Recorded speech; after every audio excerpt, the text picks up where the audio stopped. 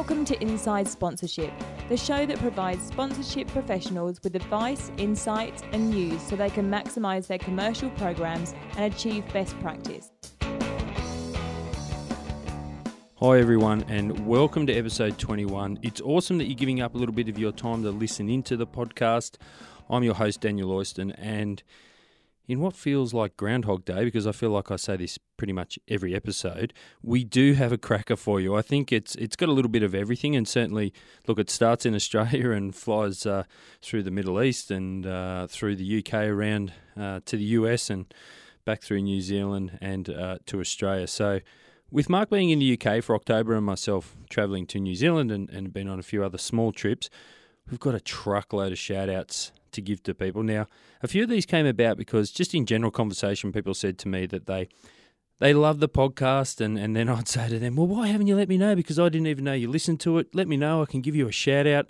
So a few of these I've just kept a list of, and I've just dropped them into this list of shout-outs for this episode. But if you haven't had a shout-out yet, then be one of those people. Drop me a line. Let me know. We'll read your name out. Say hi on the podcast. So first off is a shout out to Hannah McFarlane, who's the sponsorship executive at Harlequins Rugby, who caught up with Mark while he was recently in the UK. Lisa Packwood, event and alliance manager at Subaru.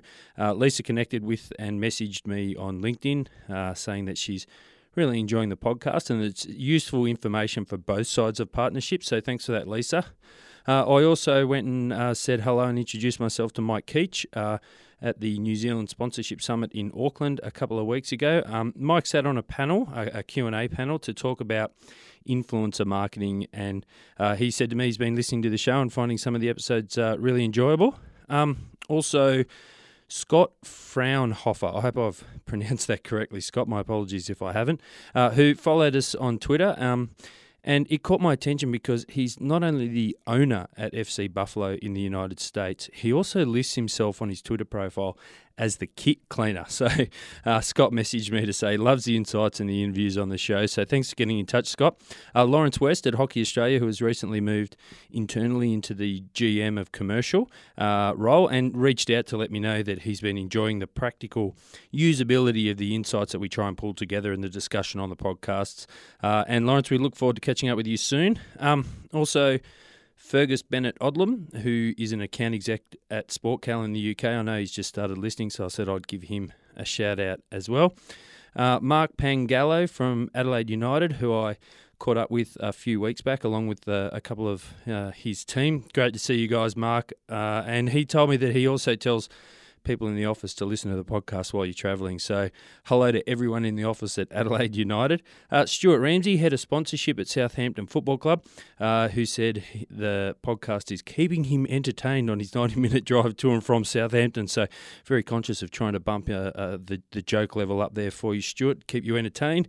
And lastly, a big thanks and a shout out to Paul Robinson from the Gold Coast Titans, who suggested I should invite his wife on the show. And so that's exactly what I did, because Paula Robinson is a partner at Minter Ellison and also head of legal, Gold Coast 2018 Commonwealth Games. So there is loads of great advice in her interview in this episode around how both brands and rights holders can navigate the legal areas of sponsorship. But before we hear from Paula, we're going to speak to two Sponsor staff members. Firstly, Mark Thompson, and then Sam Irvine. Regular listeners know we always have a bit of a chat to Mark about his recent blog, but I also sat down with Sam as today, as we record, it was his first day on the job as our new account manager for Australia and New Zealand. Here's Sam. Sam Irvine, welcome to the show. Thank you very much. First day on the job. Did you note that I like my coffee just straight black? I should have been one of the first things I checked, actually, but I didn't note that. Now, I wanted to get you on the show to introduce you to our millions of listeners all over the world, and I thought the best way to do that would be to do a quick Q&A session with you. Are you ready? Oh, definitely. Hopefully I don't speak too fast and everyone can understand a bit of my Aussie twang. All right. So you ready? Yeah, betcha. That's correct. Well done. That's first question. You're off to a good start. Where were you born? Yass, New South Wales. I grew up in Young, just down the road. Home of the cherries. Cherry pickers. Very good. Yeah. Star sign? Aries. Is that the crazy one? No, it's the, they do, it's slightly crazy. Yeah, actually. right. Daffy Okay. Duck, I think it's applied to the Aries. Married? Yes. Want to give her a shout out? Rochelle Carlefelt, lovely, lovely lady. Kids? Two little lovely angels, Harvey and Addison. And where were you working before you joined SponSurf? And what were you doing there? Capital Football, that's the member federation for soccer/football for the ACT and surrounding region, and I was the business manager there. As a little welcoming gift, we put 3 photo frames on your desk, which are 3 sporting events that are on your bucket list. What are they and why? So the first one was the Sydney Swans winning a grand final, an AFL grand final. Luckily, they've already done that in my lifetime a couple of times, but I wasn't present. So they would have to be my favourite football team or sporting team in the whole world, I guess. So that would be it. And the next one was the Giro d'Italia. I really love cycling. I love doing it. I've been and seen the Tour de France and the Giro. I just love watching it on TV. So as long as I can avoid a stage when it's snowing, then I'm really going to really enjoy the Giro, I think. And the US Open, tennis is probably my my favourite sport, particularly for participation. I really enjoyed playing it growing up. Played for it in private school, played for it at uni, etc. So I really enjoy it. So US Open, love to get over there, check out Flushing Meadows. Very good. Well, if you work hard enough, the paths can take you anywhere. What's your favourite food?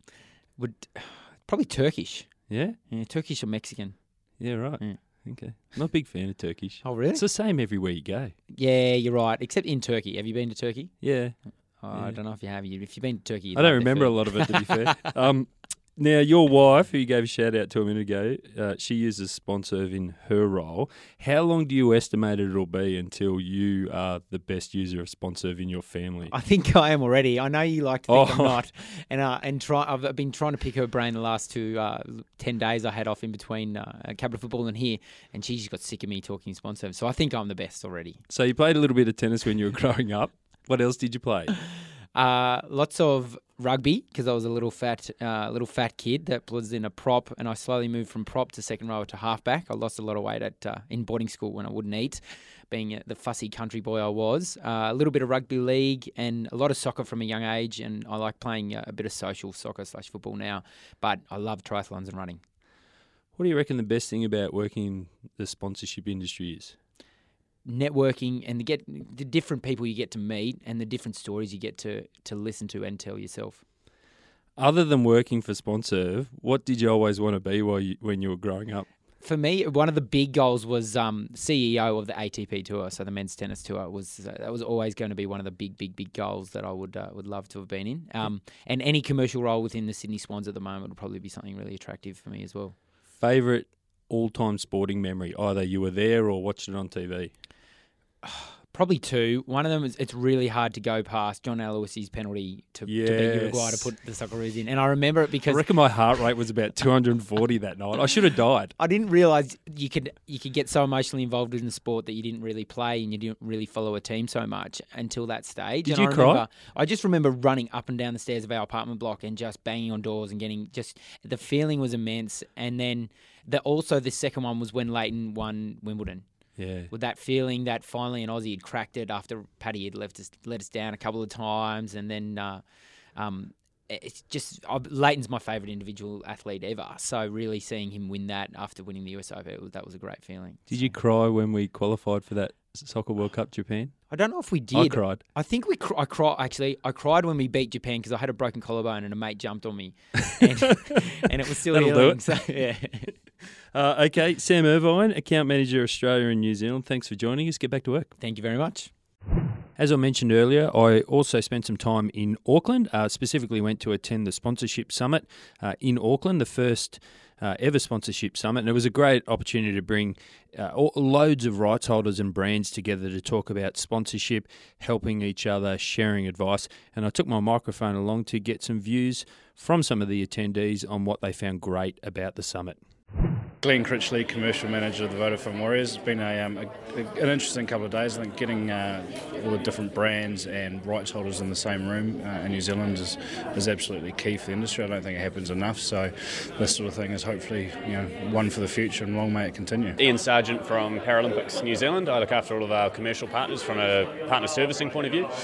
found these 2 days really, really valuable because there's some really key themes that have run throughout what everyone's talked about. One that really stuck out for me was the way that NZME spoke yesterday about the way that they partner with the Herald, but then provide very transparent reporting back and forth across events that they deliver together. So, I think that's a good example and something that we strive to do in our organisation as well with all of our partners. My name is Jocelyn. I'm the Managing Director of The Platform. We're a music agency. And the thing as a rights holder that stuck out to me the most is how many sponsors are standing up and talking about the fact that you need to understand their company objectives.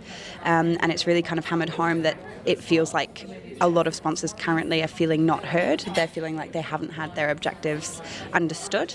And from a rights holder perspective, it's really interesting to hear that because it means I'm going to be going back and reevaluating how we communicate with partners and potential sponsors and really making sure that our research matches what their company values are.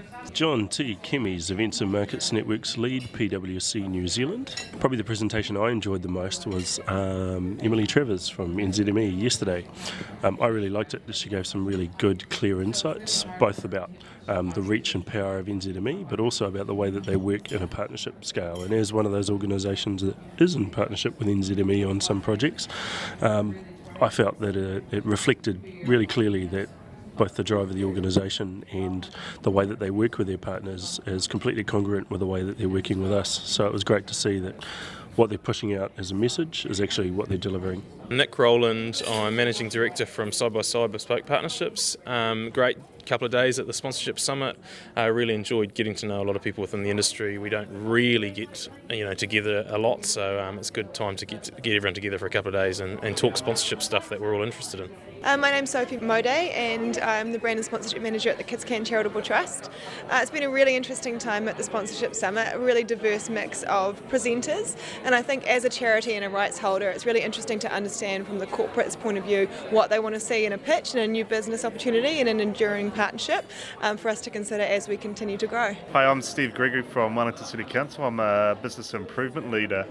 And I think the one thing I've taken out of this conference is going back to the realigning yourself with your organisation's objectives. I think all too often we lose sight of that. We get all set up and what we're trying to do, but it's going back to the objectives. That's the key thing that I've got out of this. Mark Thompson, welcome back. Hey, mate. Where have you been? I've been in the mother country. Good trip? It was a very good trip, actually. Yeah. So we, we're going through the process of setting the business up in the UK. We've got a limited liability company over there now. We've got our... so grown up. We've got all of our, legal and accounting processes established, a few strategic networks, and I met with a lot of really good rights holders and brands to introduce them to our business, and hopefully we can do some business with those guys down the track. And you're getting back on the plane next week? It's 8 days from now. I'm heading back over. For how long? A week. And is there much chance for people to catch up with you again while you're over there, or are you chock-a-block? The evenings I'm free. The weekend I'm free. I'll be trying to catch the Wallabies versus Scotland game on the Saturday evening, the 12th. So feel free for anybody that wants to have a beer. Come and watch me yell at the television.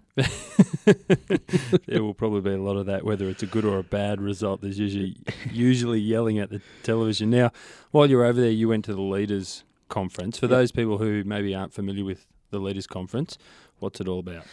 The Leaders Conference is probably the number one, or definitely the number one sports, business and future trends conference in the world. There's two a year. There's one in the US and one in the UK. So it's a week of conferences, and there's 4 different conferences across the week. But the main one is the Sports Business Summit, which is the one I attended. But they also have the Future Leaders section, which it was on the Friday, which is this year was about sort of women in sport and the future leaders of sport. There was also a digital and stadium summit earlier in the week. I got the privilege of going to the Leaders Under 40 Awards, which is Tuxedo, where they recognise the world's best leaders under the age of 40 as our. And what did you win? Did you win? No, I didn't win. I won a I had a free ticket. Free ticket to dinner. That's a couple of bottles of white. Winner chicken dinner. Yeah, it was good, mate. But no, there was a few friends of ours that were actually nominated and did quite well, won awards. So, yes. yeah. And so overall, conference, would you recommend people go? Definitely, mate. It was a very good conference, and the conference itself isn't a standard structure. The sessions are separate from the actual main conference bit. It was at Stamford Bridge at Chelsea, which is an enormous and unreal stadium. But the actual conference, the big sort of centre of it all, with all the booths and the people that are sort of walking around and the coffee and all of that, it's all focused around networking. So there's different tables you can sit at. There's position for you to do product demos. It's all focused around that. And then if you want to take in a session, you've actually got to walk away from all of that. Yeah, right. So it's focused around the networking, which is what I believe conferences are all about. But you did make your way to a couple of sessions, and that's what your blog is on last week. Yeah, I did. I went to a few sessions across both days, but the networking was my favourite bit. And so you picked up a couple of key takeaways or lessons around event sponsorship, correct? Yeah, I went to sort of 3 different sponsorship focused sessions, plus some esports ones and whatever as well. But there was one specific sponsorship session which I found really insightful, and it was around event sponsorship, and specifically they spoke about the Olympics, the Rio Olympics, and then looking forward towards Tokyo. And so what are some of those? What's the first key learning that you took away? The key learning I took away was so around the event sponsorship, objectives of the sponsor should be both about sponsorship rights and supply rights. So it's an event-based sponsorship. So separating those two things is really important. So are you saying that they should have the sponsorship and the naming rights or official designation, but also separate that from, say, supplying the drinks or the shoes or whatever? Yeah, because they are two very different things. And the people that were explaining, the process around the Rio Olympics especially were, talking through the whole really minute category and stuff like that type of things, which we'll talk about in a moment. But the whole sponsorship of the Olympic Games versus the supply of the Olympic Games are two very different conversations, because the bigger the events get, the more leverage you have off that from a sponsorship point of view, and then the supply is just for a very finite period of time, so albeit on a very large scale. Yeah, of course. And it's more of a commercial arrangement rather than it's just purely focused on getting sales through supply rather than all the other things you can leverage out of sponsorship. Exactly right, and sponsorship doesn't necessarily equate supply either. Okay, so that's number one. The objective should include or separate both the actual sponsorship and the supply. What's number 2? So product category is an important upfront conversation. So, I admit at the start of this blog that sometimes event sponsorship confuses me, and I've worked across sponsorship my whole life, so I'd be surprised if there was a lot of other people out there that weren't confused at times by it as well. And one thing I've always assumed is that, if you're a brand and you're sponsoring an event, you want to block out as many competitors as possible. So you want a broad product category if possible. And as a rights holder, I've offered broad product categories when I've sort of done deals and things like that. But the guys at the conference, and there was Samsung in particular was talking, and they were speaking about the more specific product category that they get, the better for them. And the Olympics guys were talking about the same thing. And it was all around, if you can discuss what the objectives of the brand are and what the opportunities that the brand want to achieve out of it are, then you can hone in on a really specific product supply. And what they were talking about was they had the opportunity to be the official technology partner of the Rio Olympic Games. And, for me, that would be a pretty big, in this day and age, seems unwieldy category. though. But it's huge, right? Yeah. So, but that wasn't sort of realistic for them, because they were just really pushing the personal device. So that, your handhelds, your phones, all that sort of stuff. So the really specific personal device partner enabled them to really hone on certain products and push them through the Olympic channel, which is, a very specific product sort of category, and then they can hone in on it. But then you look at similar things like the official bank is separate from the official foreign currency exchange. The official soft drink is different from the official water.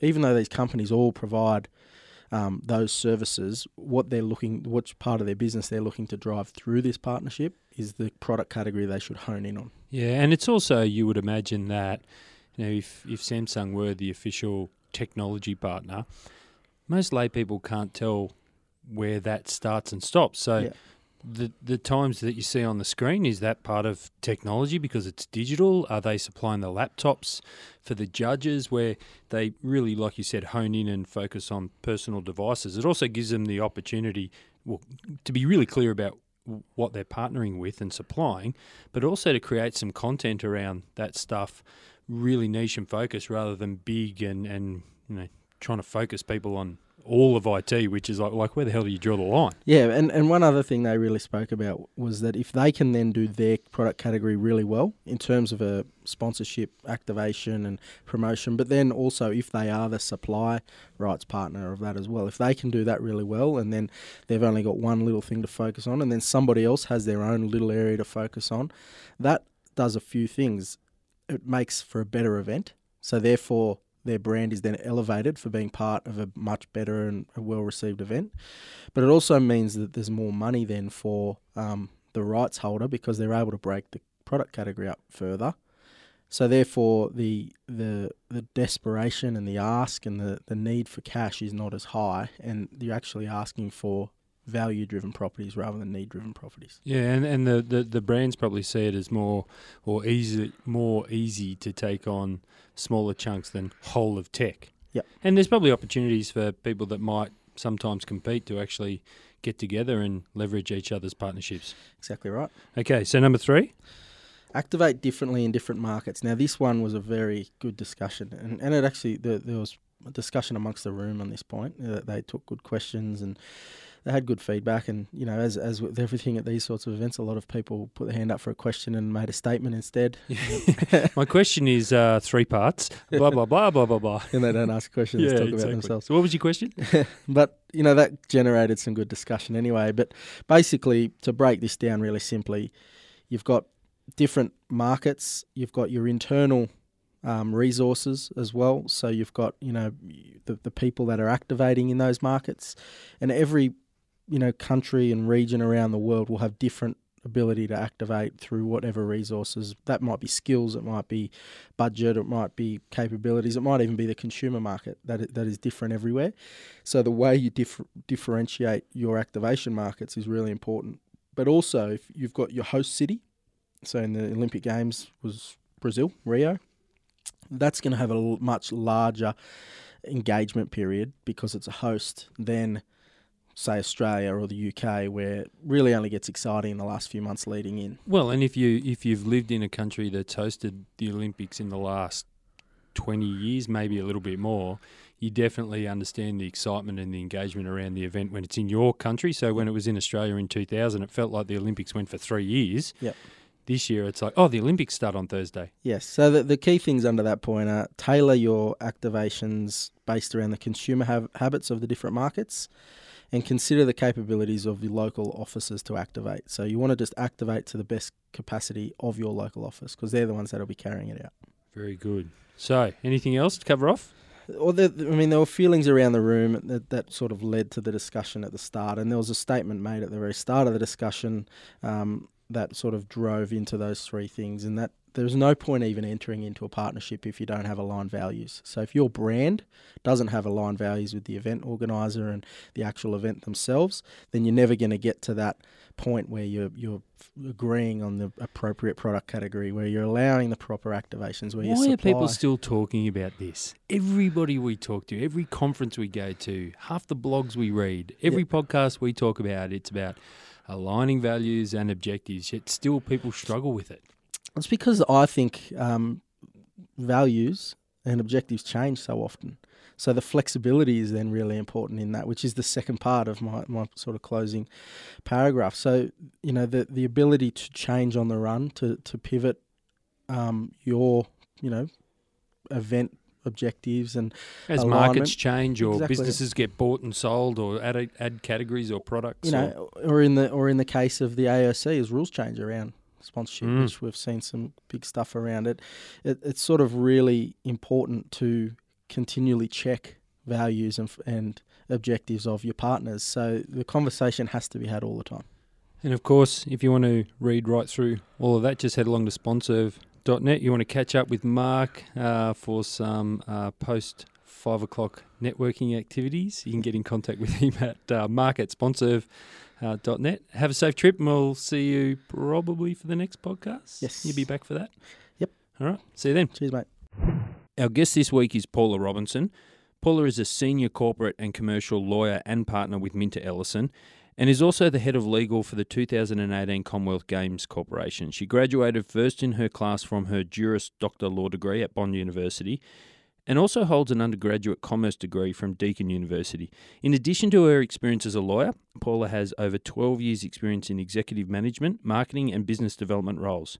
Paula is a highly skilled general corporate and commercial lawyer, but her primary area of practice is sports law. She has specialist expertise in areas such as sponsorship, strategy development, risk management, governance, licensing, compliance, and high-level contract negotiations and drafting. Paula also helped establish the Bond University Pro Bono Legal Clinic and continues to donate her time to the clinic as a founding member of the clinic's advisory board and as the clinic's managing legal practitioner. Here's Paula. Paula Robinson, welcome to the show. Thanks, Daniel. Pleasure to be here. Paula, a little birdie told me that you won an award last week. You won the Lawyers Weekly Women in Law Award for Special Counsel of the Year. Congratulations. Thank you. It was a fun one to win. We had a good night. It sounds very important, that award. What's the background that meant that you got that award? Well, it's a national awards, and it's open up to sort of women in the profession. So it's sort of identifying the leading women across various categories in the legal profession. And it was for the last financial year. So my official title for that year was Special Counsel. So that was the category that I was in, and went down just for, a fun night out with the team, and then was surprised to find that I was the winner. So I had no speech prepared and really had to wing it. But it was a good night, and it was a very pleasant surprise. We had fun. Very good. Now, before you became a high-flying lawyer, winning awards all over the country, what was your first ever job? Well, a very glamorous job, actually. I was a part-time service attendant at a deli at the local supermarket. And as a vegetarian, I especially enjoyed putting all the chickens on the rotisserie skewer every Saturday morning. And it was sort of a short-lived job, but that was my first gig. So you've got to sort of own it, don't you? Yes. I can't say that I would have thought you would have lasted long being a vegetarian in that role. So from working in the deli as a vegetarian to your progression up until your current role, what's been your pathway to your current job? I don't want to give too much away about how old I am, but I sort of progressed from deli attendant to truck driver. And so once I graduated, I did a Bachelor of Commerce as my first degree. And so I graduated from that and got a job as a full-time sales rep for a florist supplies. And that required me to get a heavy-duty truck license, and essentially drove around Victoria selling supplies out of the back of my truck. So at that point in my career, I was armed with a degree and a heavy-duty truck licence, and thought there's absolutely no stopping me from here. But progressed from that on to sort of various sales and marketing roles in, predominantly in the tourism sector, and did a fair bit of private consulting for about 5 or 6 years. But I had some pretty fun jobs during that time. I worked for Mount Fuller and worked for a resort in Broome in WA, and I'm actually really grateful for those experiences, because they gave me a really good view of the commercial side of life. So as a lawyer later in my career, I was able to sort of tackle things probably a little bit differently to most lawyers, because I knew what it was like to be on the receiving end of legal advice. But also, law can be a fairly dry profession, and so, I look back and I'm glad that I had a career prior to the law where, I was able to sort of ski around Mount Buller and swan around the beaches of Broome and sort of live large, so to speak. So that was sort of my first career, and then I had children. So my first son, he was sort of 2 years old, and I thought, I really would like to go back to work, but had lost all confidence in my ability to sort of interact with adults and other business people. And so I thought, here's an easier option. Why don't I go and become a lawyer instead? Not sure if that was really sound thinking at the time, but that's kind of what sent me off to law school. And got to the end of my first semester and topped my class and thought, I might actually be not too bad at this. And so finished the degree, got a job with Minter Ellison, which was sort of a bit of a plum role post-graduation, and I've been with Minters ever since and have been lucky enough to really have a sort of evolve a few times within the firm into various roles. Started off as a planning and environment lawyer and had a stint as a franchising lawyer, and then sort of moved into that corporate and commercial, and now I'm sort of advising in the sector that I used to work in as a marketing and business development consultant. So I've sort of come full circle. So part of that evolution and progression at Minter Ellison has been elevation to partner, and now your role at the moment is that you're head of legal for the Gold Coast 2018 Commonwealth Games. Now, that sounds very important. What does that role entail, and what sort of team do you have supporting you in that? Yeah, look, I guess it is a really important role. I don't sort of see myself as being very important, but I think, the day-to-day of it, we just sort of get in and get the job done. But we are always really mindful of how critical our role is. And I often get asked, what do you do? And depending on where people's own reality sits, some people are like, so you do all the sponsorship agreements. Other people will say, do you organise all the tickets? And, everyone kind of has their own idea on what it is that I do. But essentially, every single component of the Commonwealth Games has a contract that sits behind it. And I'm responsible for overseeing all those contracts. So by the end of the Games, there'll be 3,000 or 4,000 contracts that will have been entered into, and it's my job to make sure that they're all done properly. So it is quite a large role, and I guess very easy to feel overwhelmed by just the sheer capacity of work that we've got ahead of us. But I'm really lucky in that I'm supported by just the most amazing team. I mean, I've got some of the best sports lawyers in the country working for me, and we have this fantastic culture that, I'd love to take credit for, but it's all them. They get in, they roll their sleeves up, they get the job done. There's no airs and graces, no egos. They're just all about, we're here for a reason. Let's get in, let's work hard, and let's have fun in the process. So it really does, it sounds a bit cliche, but it just makes coming to work an absolute pleasure, regardless of, what complexity of work awaits us. I think that sounds very a situation that a lot of people might be envious of. So when you start work with a brand, what are some of the key things or main areas you look at immediately, so straight away, maybe in the first week or so, to ensure they're not at risk or they are set up for success in the sponsorship space? I think, there's some sort of basics that we would look at straight away. So making sure that, that their brand is protected, so whether they've registered their trademarks, all those sorts of things. And then something that most people are aware they need to register their brands.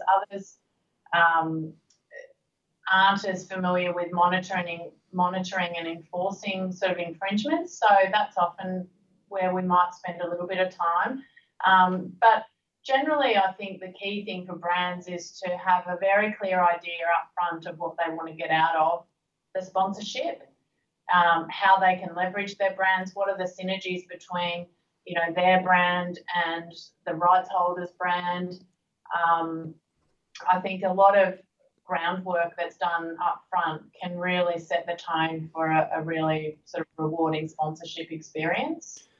Well, on that point, when a brand starts thinking about entering into a new sponsorship with a rights holder, is there anything, or what are some of those things that they should be discussing and putting on the table early on in the discussions with the rights holder to ensure that things don't get slowed down later or maybe become a sticking point or be the reason that a sponsorship doesn't progress? I think, probably one of the most critical things, and look, I'm a big believer in sort of fairly collaborative negotiation, and I know that can sort of sound like a bit of an oxymoron, but I sort of believe that if parties are sort of working towards a mutual outcome, then the negotiations definitely run more smoothly. There's still usually contentious issues that you have to work through, but generally both parties are then working towards the same goal. So I think it's really important for brands to be very open and upfront about what they would like to achieve out of the sponsorship. Rights holders these days are usually fairly good at coming up with packages really tailored to a particular brand's requirements. I think gone are the days where, there's a stock standard offering and you sort of like it or lump it. I think for the most part, rights holders want to accommodate and want to come up with something that really works for a sponsor. So the earlier you can put those things on the table, the more likely you are to sort of get the outcome that you want. I've seen deals stalled because brands too late in the game, sort of they get given the stock standard suite of rights and benefits and then sort of get their nose out of joint because it's not what they wanted. And so the deal sort of stalls or slows down, and really it could have been avoided if they had have just had that conversation up front. So I think it's doing that pre-work, getting clear in your own minds what you're after, and then communicating that with the rights holder. And if they can't give you that, well then you need to be talking to a different rights holder. Yeah, I would agree 100%. And as you were saying that, I also think there's probably a little bit of an onus on the rights holder that if you're not getting really clear messages from the brand about what they want to get out of the partnership, it's just as much their job to try and draw it out and get it on the table early, isn't it? Yeah, absolutely. And if you're in sales, it's sort of sales 101 really. And if you fail to do that and the deal falls over down the track, well, you're really only kicking yourself at that point, aren't you? Yeah, absolutely. I would agree. Are there one or two things that you see brands often get wrong when entering a sponsorship? And if so, is there what can they do to avoid those? Well, to be honest, I think one of the things that we see a lot of is brands underestimating the level of work that's required to properly leverage a sponsorship. So, for a lot of businesses, particularly if they're new to sponsorship, they come in and it's all about getting together the investment to, pay the sponsorship fees or the VIK or whatever the deal is. And then they think once the deal's done, they can just sort of sit back and all the benefits and the rewards will flow. But that's not really how it works in sponsorship. Getting the deal done is sort of step one. But after that, you've really got to work hard to leverage it. And that doesn't necessarily have to mean a huge, additional financial investment, but it certainly is going to be a time investment, and usually there'll be some budget requirements. So I think brands need to be smart about that and look at what's my upfront investment, what's my provisional allowance for leveraging, and then what's my plan? Have I got enough sort of people and finance to actually make the most? Because otherwise you're kind of throwing money at a sponsorship that is never, ever going to return value to you, or certainly not to the level that it could or should if you thought about that up front.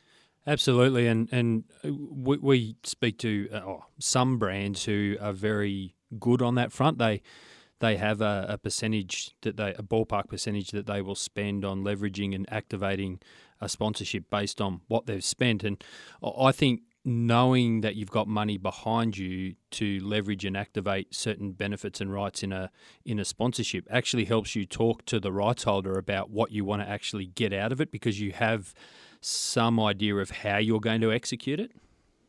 Yeah, I think that's completely right. On the other side of the fence, what about rights holders? What do you often see them getting wrong when negotiating a sponsorship, and what can they do to avoid it?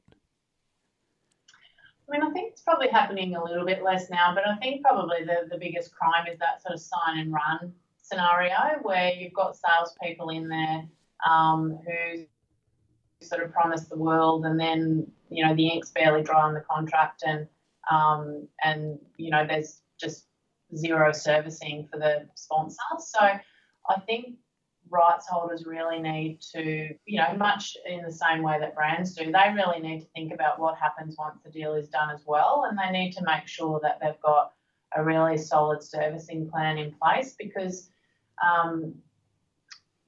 you know, from my perspective, I think sponsors often the real value, you know, the bit that makes them sign the renewal and come back for more is it's all the little bits in between. You know, it's all the love that they get along the way. And if you haven't got a solid servicing plan, that just doesn't happen. And, you know, you're going to lose sponsors without even knowing why. Oh, absolutely. I think, as you were saying that, you can't see me because I'm at a different end of the country, so to speak, but I'm nodding furiously because two things come to mind. Is you said all those little things and all those little bits of love that they get. Certainly that's how you should approach a relationship. And then if something does go wrong, you know, maybe you didn't handle something right or it didn't come off the right way, then you've got something in the bank that the sponsor's going to say, look, we've got a good relationship with them. They're usually pretty good. They got something wrong. Let's fix it and move on. Whereas if you've, I love that saying, sign and run. I'm going to steal that and I'm going to use that in my conversations now. But if you sign and run and 6 months later something goes wrong and you're going to go grovelling back to a sponsor, then you're not going to have anything in the bank to call on.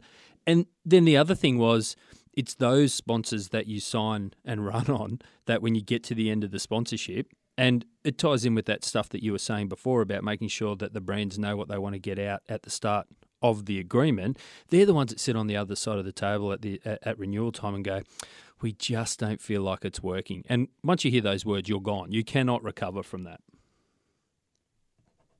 No, that's right. And I think also it's a cultural thing that the rights holders that do it really well are the ones where the entire organisation understands the value of sponsors. And so it doesn't matter if a sponsor's, you know, talking to the receptionist on the way in or, you know, the CEO or the chairman. Every single person in the organisation has this level of awareness around sponsorship. And I think if you can create that within your business, then it doesn't matter sort of what point in the business the sponsor touches, they're going to feel that love. And once you get that right, I think everything else flows quite naturally from that. Oh, yes, I would concur. So, generally speaking, at what point should a brand or a rights holder involve a lawyer in a sponsorship contract negotiation or process? Should they be bringing in lawyers at the same time, or does it depend on what side of the fence you're sitting at? Because remember that a lot of people will sit down initially with a cup of coffee and a bit of research if they're doing sponsorship sales well and say, look, I just want to understand what your business does, what are the objectives. You wouldn't take a lawyer to that first meeting. So when should a lawyer generally get involved in that process? Look, I don't think the side of the fence is that relevant. I think it's sort of, you know, is the same regardless. And I guess the answer depends a little bit on how strong a relationship you have with your lawyer, how they're charging you. So if it's by the hour, you tend to bring them in quite a bit later than, you know, if they're on some sort of fixed fee retainer.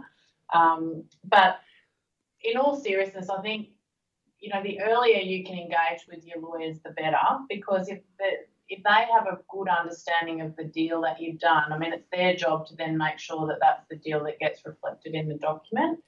I think the important distinction to make, though, is that engaging your lawyer doesn't necessarily mean bringing them to the table with you. I've assisted and been quite integrally involved in some pretty major sponsorship negotiations and have never ever met the other side in person. You know, it's all been sort of assistance that I've given the commercial team behind the scenes.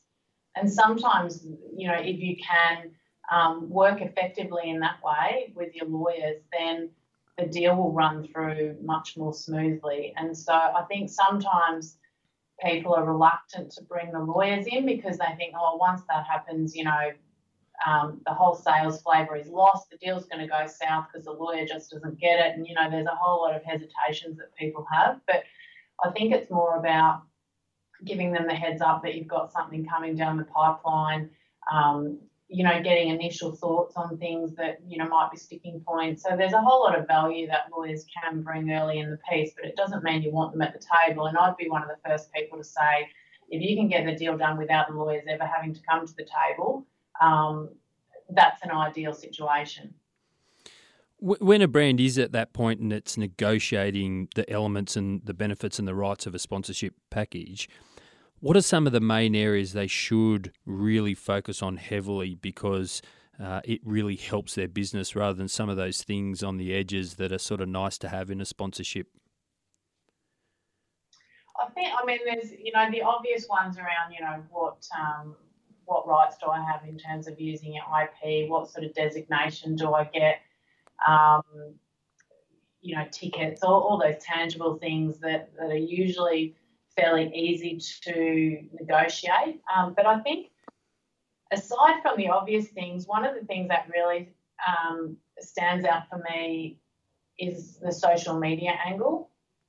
So I've seen a lot of agreements over the last few years where there's some pretty loose contractual obligations around social media. So it's sort of like, you know, the rights holder will promote the brand via social media, full stop. And whilst that might have been acceptable, you know, 5 years ago, it's just not now. You know, I think we know enough about social media that we can be a lot more specific about that now. And so I think it's a good way for brands to leverage their sponsorship in a really low-cost way, and I think that there should be sufficient time dedicated in the negotiations to working through, well, what actually does this look like? You know, is there a set number of posts that we're going to generate each year or certain triggers that will, you know, give rise to social media rights? Or I think there's a lot of discussion that should be had around that up front because it's rife for conflict down the track if the brand has different expectations to the rights holder in that space. Yeah, I would agree, and I think in the past I'd be interested in your thoughts, but that a lot of contracts we see when we're putting things in the system for clients and stuff like that is that very, very loose language, like you just gave the example of, which just seems to have been added in there because, well, doesn't everybody want social media? And if you're having those conversations, as you spoke about earlier, about brands making sure they're very upfront about what they want to get out of it, if networking is something that you want to get out of your sponsorship, then social media is not really going to help you achieve that. And I also think there's a bit of an onus on the rights holders to actually go back and not necessarily scope out all of their social media, but at least say, well, how much social media are we actually prepared to give to a sponsor and actually make that special rather than, well, you can do as many social media posts as you want, so in our inventory that's really unlimited, because I think that devalues it. Yeah, that's right. And it is a big exercise. I mean, I've gone through that exercise with a few rights holders now, and it's amazing when you sort of force them to drill down into it, how strategic you do have to be. And so, you know, you've got salespeople out on the ground talking to brands and sort of saying, yeah, we'll do this and we'll do that. And then, you know, it goes back to the digital team and they're like, well, no, we're not going to do that because we've only got X number of posts before we start devaluing our brand or looking, you know, like we're complete sellouts or, you know, all that sort of stuff. So it's quite, for a rights holding organisation, there's actually quite a lot of work that needs to go into it. And and I don't think there's any excuses these days for not putting in that work. I think if you want to maximise your assets, then you well and truly want to be investing the time to flesh out what your program looks like. Absolutely, and I would even argue that even poorly executed social media, it can be just as damaging to the brand as it can be to the rights holder. So we all know that lawyers play a critical role. So take this question in the right tone. But we all know that lawyers play a critical role in protecting our brands, both rights holders and actual, brand side. But that it often feels, and you mentioned it before, that it often feels like things slow down when the lawyers get involved, because clearly you're taking your time to get it right while the rest of us are rushing around. What advice would you give to both brands and rights holders to help ensure that things don't slow down when the lawyers sort of start to get heavily involved in a sponsorship negotiation? Yeah, how do we stop lawyers killing all our deals? So the polite. I didn't say that out loud, Paula. Look, I think it's a really fair comment, because I've definitely seen deals, go sideways because lawyers have sort of, not been used in the correct way. There's probably a few things. I can think of about 4 things that really you should have in mind, regardless of whether you're a brand or a rights holder, in terms of dealing with lawyers. So I think one thing is retaining that decision-making power. So I have a very strong view of what a lawyer's sort of place in the world is, and we're there to assist the business to make decisions. So, the other side has asked for a cap on liability. Well, it's not up to the lawyer to decide whether we agree or not. It's up to the lawyer to sort of help the business understand what does that mean, what are the alternatives, so that the business can then go back commercially and say, okay, well, here's what we've decided. We either agree or we don't agree, or here's an alternative that we'd like to put to you. A deal should never really stall because of a lawyer, because the lawyer should never be the one making the decisions. They're just there to help the decision maker do that. And so what we do see sometimes is, if you get a commercial person who lacks a bit of confidence in making that decision, they'll hand that decision-making power over to the lawyer. And as lawyers, naturally we're very risk averse. We see what happens when things go wrong. And so often we just can't bring ourselves to make a decision that trades off, risk against business reward. And so I think for commercial people dealing with lawyers, they just need to retain that decision-making power and sort of man up and make the decision, but use the lawyers to get the support that they need so they feel comfortable in doing that. I think also sometimes it's important to bring lawyers into the whole deal, so that, lawyers often get brought in to advise on, specific aspects of the contract or just the legal component, and they lose all perspective about how important the deal is for the business. And so if a lawyer understands that, this is a $2 million sponsorship, it's really important, we've been working on this deal for months and months and months, so we need to make it happen and we need your help to do that, then they're going to have a different approach to, here, can you just review this contract for me? So I think, bringing lawyers into the context is important. I think the other thing is that people need to understand what a lawyer's job is. I mean, it's our job to look at what can go wrong. We live in a world of worst case scenarios. So, the business comes to us to say, explain this to me, explain what my worst case scenario is, explain what the risk is. So we're not giving that advice because we don't want you to say yes to the deal. It's just our job to make sure any decision you make is informed. And so if people understand that we're doing that because that's our job, not because we're trying to block the deal, then I think that helps the relationship between the commercial team and the legal team. And then probably the final thing, which is a little bit of a bugbear of mine, is it's sort of playing fair. So often, a commercial person will say, oh, the bloody lawyers, they're not letting me do this. When really it's the commercial person who doesn't want to say yes, but they want the lawyer to be the bad cop.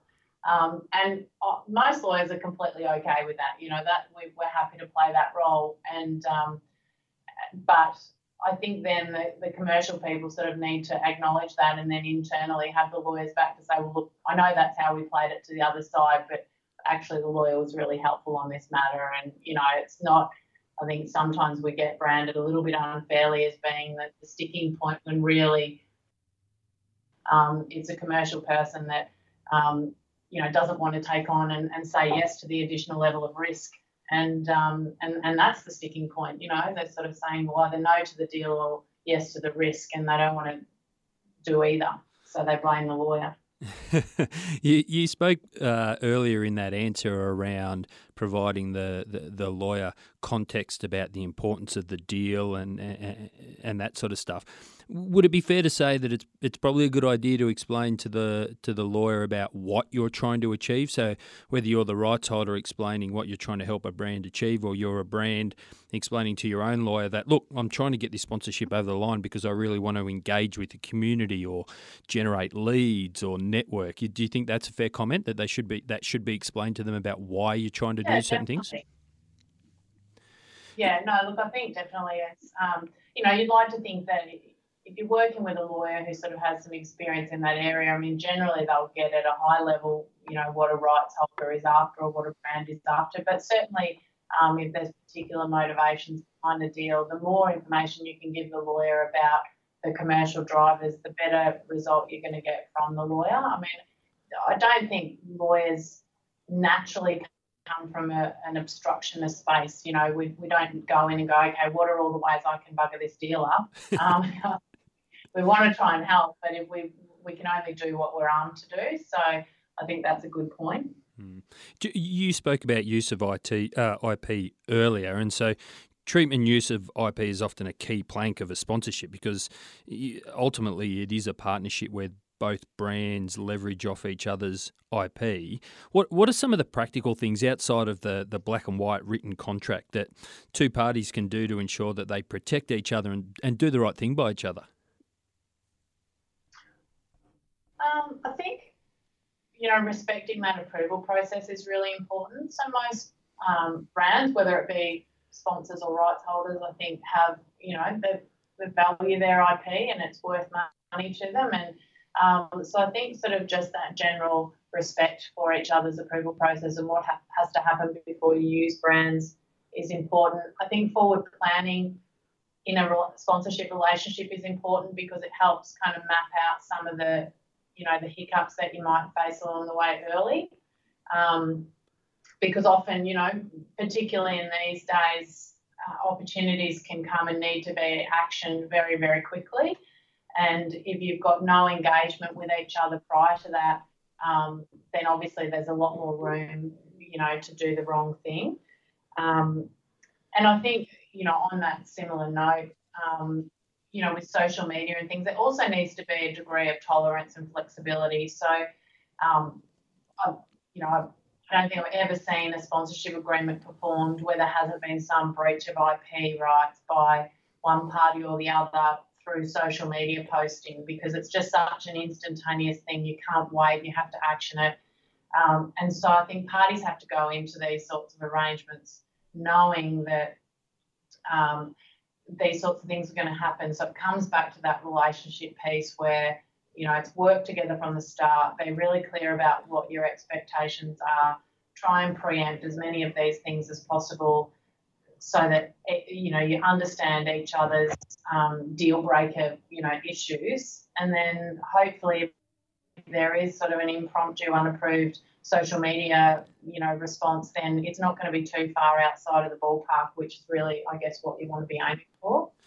So on that point, should a brand really ride the rights holder's contractual obligation really hard, almost using the contract to rule the partnership? Or is it okay to be a little bit loose and do things differently than what's actually in the contract? And if so, assuming that you say, yes, it's okay to be a little bit loose, how loose do you think both parties can be before it starts to cause issues?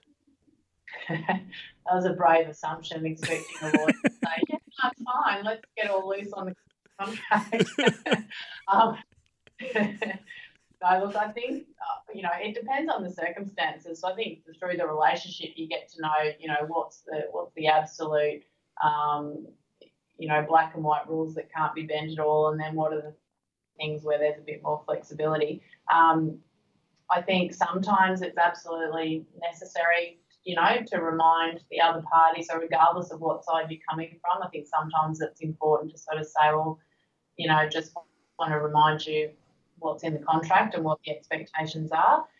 But other times I think that sort of a response is completely over the top and it can be quite damaging to the relationship. And so regardless of which side of the fence you're on, I think you really need to sort of think through,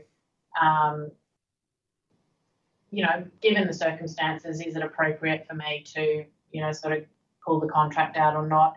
I think if something is coming up regularly and it's quite clear that the contract just doesn't reflect the reality of the relationship, then, you need to sort of look at a variation and adjusting the contract so that it does reflect the reality, because at the end of the day, the contract's there to protect you if something serious goes wrong and you need to take legal action.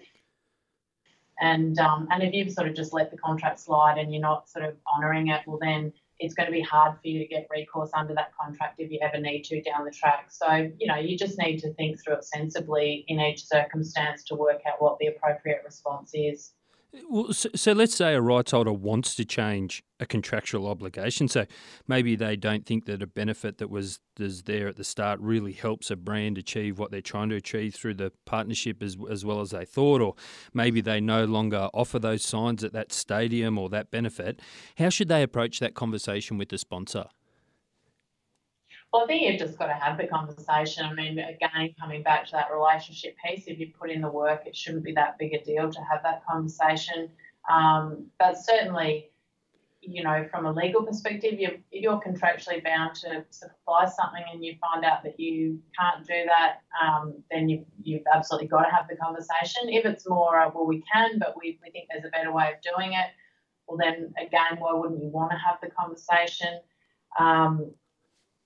I think the onus then is obviously on the rights holder to make sure that any alternative that's put forward, is of equal or greater value, and that the brand is going to be sort of motivated to go with the change, because, contractually they're well within their rights to just dig their heels in and say, no, this is what we agreed to, this is what you have to do. So you don't want to have that sort of a fight. So you've got to come to the table with a decent sort of offering that certainly doesn't diminish their rights and ideally perhaps gives them something additional that they might not have expected. And if you're good, it might even be better than what they had. If you can pull that off, you're a genius. Yeah, exactly. So once a contract's signed, as the lawyer, you are essentially passing over ownership mostly to the rights holder, but also partly to the brand, but mostly the rights holder to execute it and make sure things are delivered. How worried do you get as the lawyer that the rights holder won't meet their legal obligations? I think there's probably two parts to that. So I think depending on who you're acting for, if I'm acting for a rights holder, then I'm handing it over to the rights holder to perform. If I'm acting for the brand, then I'm handing it over to the brand to perform. I don't really lose any sleep over that, to be honest. I'm sort of quite engaged with my commercial teams when I'm negotiating deals from either side. So I feel quite confident that whoever I'm representing understands what their obligations are. And, at the end of the day, the contract is really just a sort of written reflection of what the parties have agreed to. So if the business that I'm acting for, if I can't rely on them to go and implement what they've agreed to, that's kind of not a legal problem. That's a commercial problem for the business as a whole. And, they're going to call me soon enough if something goes wrong and they don't do what they're supposed to do. Then I've got no doubt that they're going to call me. So I'm not going to sort of lie awake at night worrying about it. I think if I give them the right advice up front, I make sure they understand the contract. If there's some particular risks that I think they need to be aware of, I might sort of call them out afterwards to make sure they're well and truly aware of what they've got to do. But then it's over to them. I think in terms of if you're acting for a brand and they're, I understand what you're saying, that then you're sort of handing it over to the rights holder. Then it's really a question of, is the rights holder actually going to uphold their end of the deal? And again, I think that's more of a commercial decision. The lawyers don't really get involved in sort of assessing, do we think this is a good rights holder? Are they going to stay true to their word? That's something the commercial team have to sound out. And, and you've got to trust that they've, made that decision wisely. And if not, well, then you can step in and support them when it's needed. Great answer. Maybe I wrote that question from the seat of being the control freak I am. Paula, great chat. If people want to get in touch with you or find out more about what you do and through Minter Ellison, maybe even at the Com Games, what can they do? How can they get in touch? Probably the easiest thing is to track me down on LinkedIn, to be honest. I think if you search in Paula Robinson, you should be able to find me that way. Otherwise, I'm on the Minter Ellison website. You can put my name into that, and that'll pop up with an email that you can contact me on. So they're probably the two easiest ways to track me down. Paula Robinson, partner at Minter Ellison, Head of Legal, Gold Coast 2018 Commonwealth Games, and Managing Practitioner at Bond Law Clinic. Thank you so much for taking us inside the legal world of sponsorships. My pleasure. That was fun. Awesome chat with Paula. Obviously, the legalities around a sponsorship are important, but there was loads of great and practical advice that both brands and rights holders can take on board to help the whole thing run much more smoothly. If you want to connect with Paula, I've put all the relevant links in the show notes at sponserve.net. Episode 21 has been a pretty full one, so that's all we've got time for. If you want to connect with me, then you can do so on LinkedIn. Just search for Daniel Oyston, or drop me an email at daniel@sponserve.net, or on Twitter using the handle @sponserve. And of course, you can also connect with Mark Thompson on LinkedIn or email at mark@sponserve.net. Of course, as always, if you've got 2 minutes and you love the show, then be sure to head to iTunes and leave us a quick review. It makes a huge difference in helping others discover the show, so we'd really appreciate it. If you aren't already, be sure to subscribe to all our content straight to your inbox. Simply head to any of our blogs or podcasts at sponserve.net and fill in the subscription form, and we'll deliver the content to your inbox each and every week. And lastly, be sure to drop me a line. I'll give you a shout out on the next episode. But until then, I'm Daniel Oyston, and thanks for listening to Inside Sponsorship.